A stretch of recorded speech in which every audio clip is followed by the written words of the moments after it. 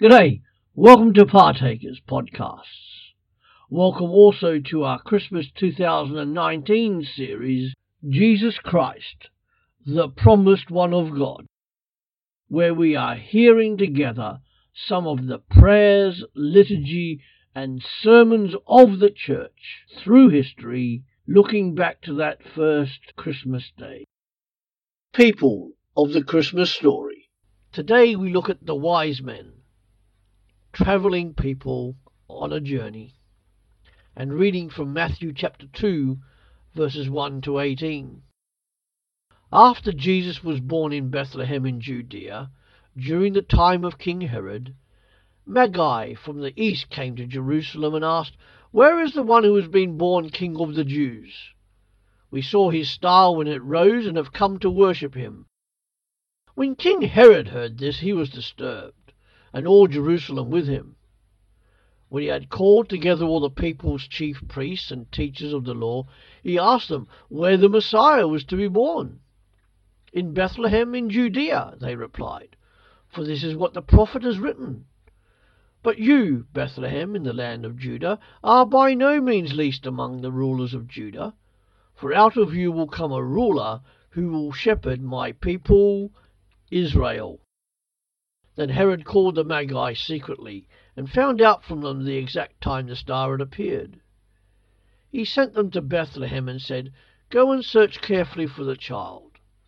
As soon as you find him, report to me, so that I too may go and worship him." After they had heard the king, they went on their way, and the star they had seen when it rose went ahead of them until it stopped over the place where the child was. When they saw the star, they were overjoyed. On coming to the house, they saw the child with his mother Mary, and they bowed down and worshipped him. Then they opened their treasures and presented him with gifts of gold, frankincense, and myrrh. And having been warned in a dream not to go back to Herod, they returned to their country by another route. When they had gone, an angel of the Lord appeared to Joseph in a dream. "Get up," he said, "take the child and his mother and escape to Egypt. Stay there until I tell you, for Herod is going to search for the child to kill him." So he got up, took the child and his mother during the night, and left for Egypt, where he stayed until the death of Herod. And so was fulfilled what the Lord had said through the prophet, "Out of Egypt I called my son." When Herod realized that he had been outwitted by the Magi, he was furious, and he gave orders to kill all the boys in Bethlehem and its vicinity who were 2 years old and under, in accordance with the time he had learned from the Magi. Then what was said through the prophet Jeremiah was fulfilled. "A voice is heard in Ramah, weeping and great mourning, Rachel weeping for her children and refusing to be comforted, because they are no more." This is the word of the Lord. Amen. Once again, over to Jim. We're now going to think about the Magi, or wise men, as they're usually known. Travelling towards Christmas? Yes, that's exactly what these men were doing, and probably for quite a long time, for it seems they originated in what we now call Iran, but used to call Persia. The Magi were a sort of priestly group.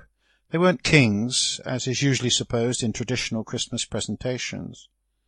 They were men who studied the night skies for signs of what was going to happen. We would label them astrologers today, but they were more than that.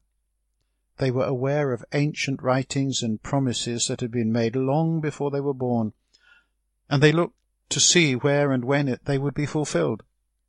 Those who visited Jesus had seen a clear sign that an ancient promise was shortly coming to pass. There's a verse in the Old Testament, Numbers 24, verse 17, which reads, "A star will come out of Jacob, a sceptre will rise out of Israel." No wonder then that they burst into Jerusalem, the capital of Israel, with the question, "Where is the one who has been born King of the Jews? We have seen his star, we've come to worship him." With a bit of help from the Jewish scholars at Jerusalem, The star took them as far as Bethlehem, where they found the young child with his mother. They brought gifts of gold, incense, and myrrh. These 3 gifts may have suggested that there were just 3 of them in the party, but Matthew gives us no information on that. We don't know how many there were. Gold, frankincense, and myrrh. Gold, a gift fit for a king. Incense, a gift appropriate for a priest and still used today in some churches. Myrrh, a gift suggesting sacrifice and death, for it was an embalming spice. As they travelled together and talked among themselves, I wonder what other insights these Magi may have had. Matthew understood that they were significant to the story of Jesus' birth, not just because they came, but because they were part of God's strategy for Jesus. These gifts were valuable, extremely so, and their value would have provided the means for the Holy Family to escape into Egypt and remain there for as long as was necessary. In my mind, this thought is strengthened by the fact that it was the Magi's visit that provoked Herod's wrath and his vicious massacre of the young boys of Bethlehem. There is something unexplained and mysterious about this visit of the Magi, but whatever else may be true, it makes the point for us that Jesus coming into the world was not only to save his people, that is, the Jewish people, from their sins. Far from it. He was coming to be the Saviour of the world.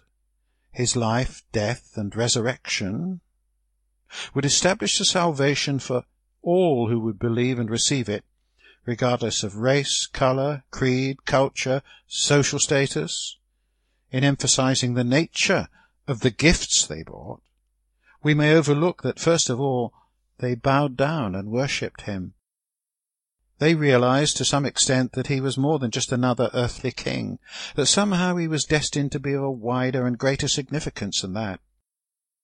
Later on, the Apostle John was to write of him as the Word of God. He penned these words, classic words, "The Word became flesh and made his dwelling among us." Perhaps these Magi were wise men after all, in that they understood in part what we've come to call incarnation, God living on earth as a real human being. So let's finish by thinking about the stable scene in Bethlehem. Mary looking at Jesus with a mother's love for her firstborn child, and with deep thoughts about how different their lives would be from here on. Joseph, still with Gabriel's words ringing in his ears, already slipping into the role, God's role for him of being father to God's son.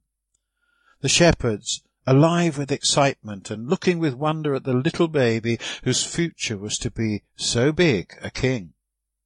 The Magi, kneeling before the one they know is destined to be more than a king, worshipping him in a manner that befitted their religion and their understanding.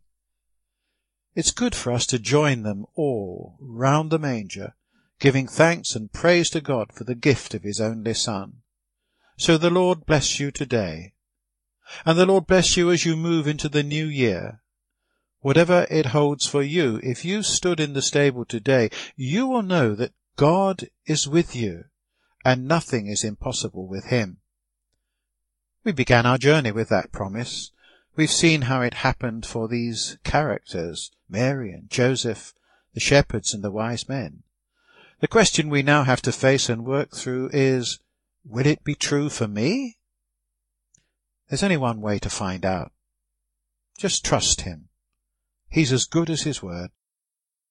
Thanks, Jim, for your wisdom and your knowledge and sharing it with us over the past 5 days. Come back tomorrow as we continue in this series for Christmas 2019. Jesus Christ, the promised one of God. Thanks for joining us here at Partakers Podcasts.